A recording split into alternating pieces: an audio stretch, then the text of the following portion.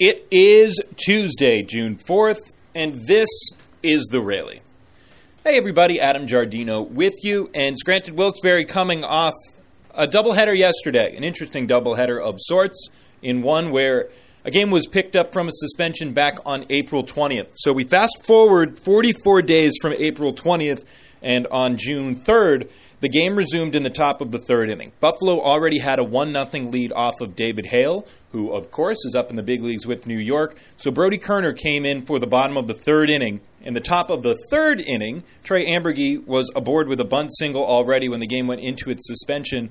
And two batters later, it was runners at first and third with one out after a Mike Ford single.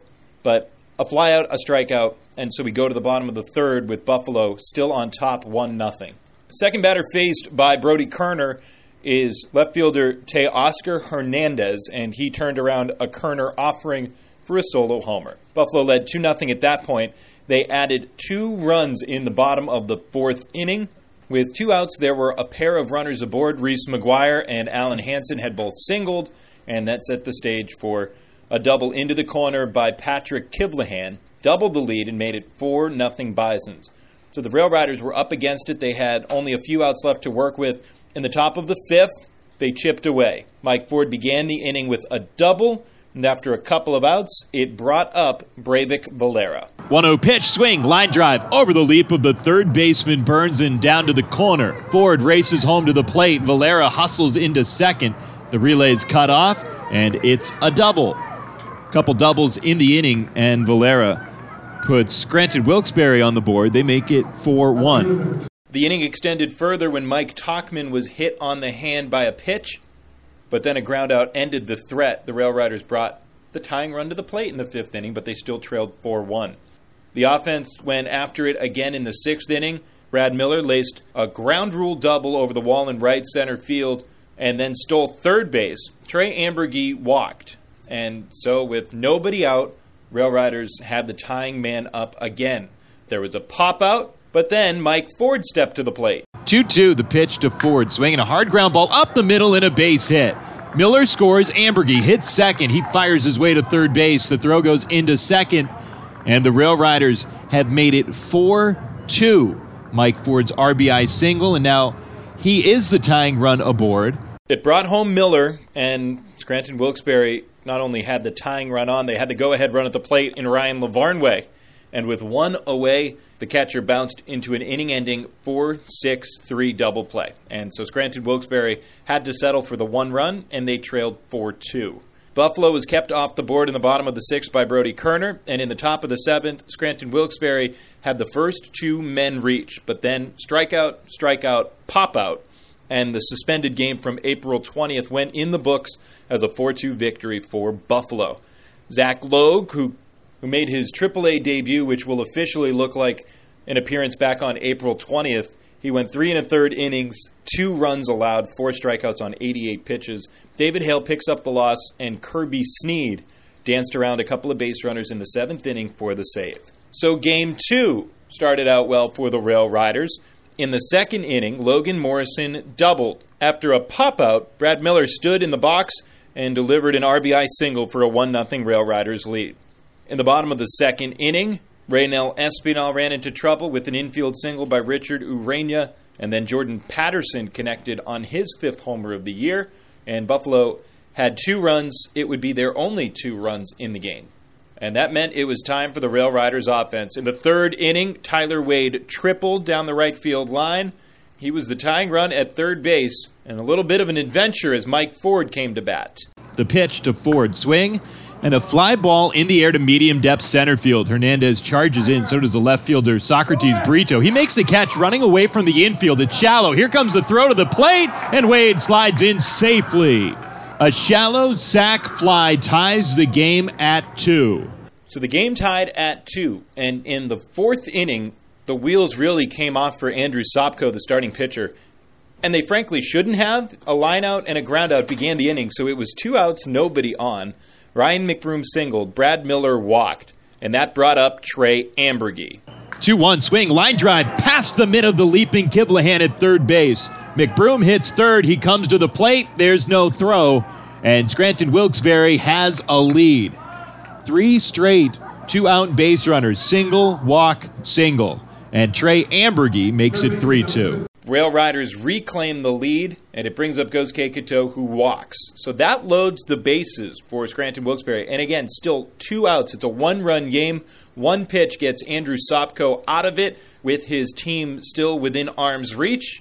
But instead, Tyler Wade delivers another extra base hit. The 0-2 pitch to Wade. Swing, line drive, right center field, base hit. This one hunts for the gap. Miller scores. Ambergy scores. Katoh gets the wave. Wade to second. That's where the throw goes. And now Wade takes off as the ball's gotten free on the infield, and his aggression gives him third base. It's a 3-run double. Scranton Wilkes-Barre owns a 6-2 lead here in the top of the 4th. The Rail Riders weren't done there. For good measure, the cherry on top was delivered by Mike Ford. Yeah, things are turning around for Wade. The 1-0 pitch to Ford. He swings and hits one well left center field. This sends Hernandez back. He looks up. It's gone. A bomb to left center field for Mike Ford. And Scranton Wilkes-Barre opening it up in a big way here in the 4th inning. At that point, it was 6 straight runs on 6 straight 2-out base runners for Scranton Wilkes-Barre. Breivik Valera and Kyle Higashioka followed with singles after that Ford home run. So 8 in a row reached with 2 outs for the Rail Riders, though Valera and Higgy were both stranded as the inning came to a close. But by that point, in a 7-inning ball game, the Rail Riders led 8-2. They added a run in the 6th inning on a ground out by Higgy, and 9-2 the final. Raynel Espinal gets the victory. He goes 5 innings on a career-high 93 pitches. A guy that has been a flex arm out of the bullpen for the Rail Riders this season, but his pitch count has been growing and growing. And on a day where they could have used some innings, they got exactly that from the right-hander. Danny Coulombe came out of the bullpen. No save, but 2 innings of scoreless ball from him. The Rail Riders check into today with a 3.5-game lead in the IL North over both Lehigh Valley and the Syracuse Mets. And a large part of the recent success, they're on a 10-4 stretch over their last 14 games. It's been predicated on the offense. So we thought we would sit down with Rail Riders hitting coach Phil Plantier, and we wanted to know from Phil what his general gauge was on the overall team offense through the first couple months of the year. Welcome back inside the Scranton Wilkes-Barre Rail Riders pregame show. For the second time this year, we are joined by Rail Riders hitting coach Phil Plantier. We're past the quarterway mark of the season. We're getting kind of close to the halfway point of the year. We've got a big stretch of games with 10 games over the next 7 days. And frankly, the offense has been pretty good. What is your take on where the offense is right now as we turn the page into June?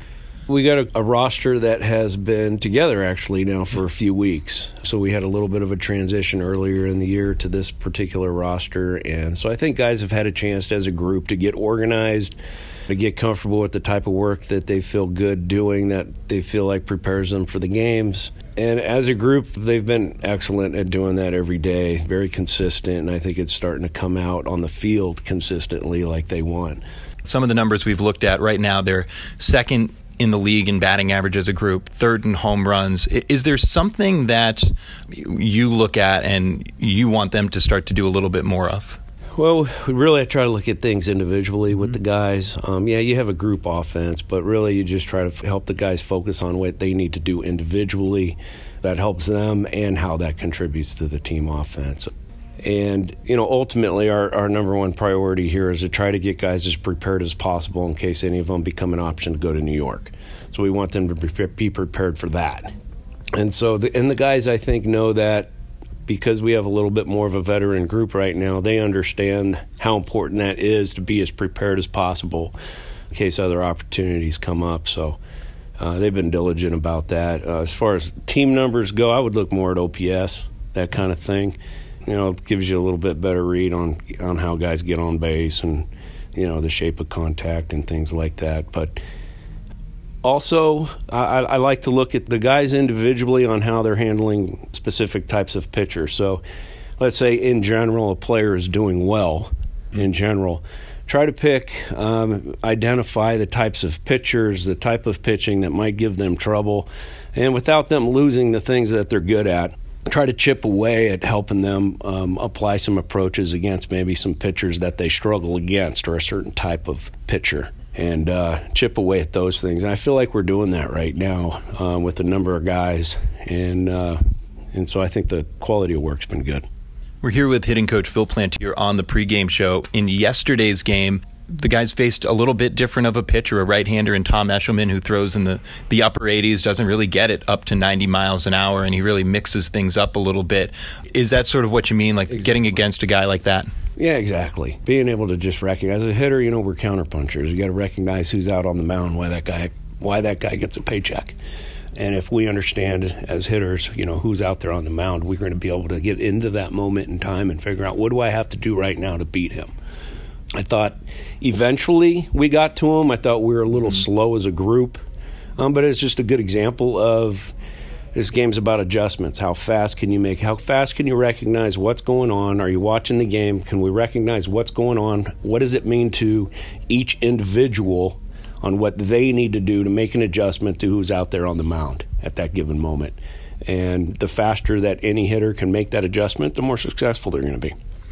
The one guy that numerically has made such huge jumps getting to the big leagues this year has been Mike Ford. When you look at the numbers last year to this year, okay, so I can see the numbers on paper, but for you, what's been that big difference that's really turned his game around?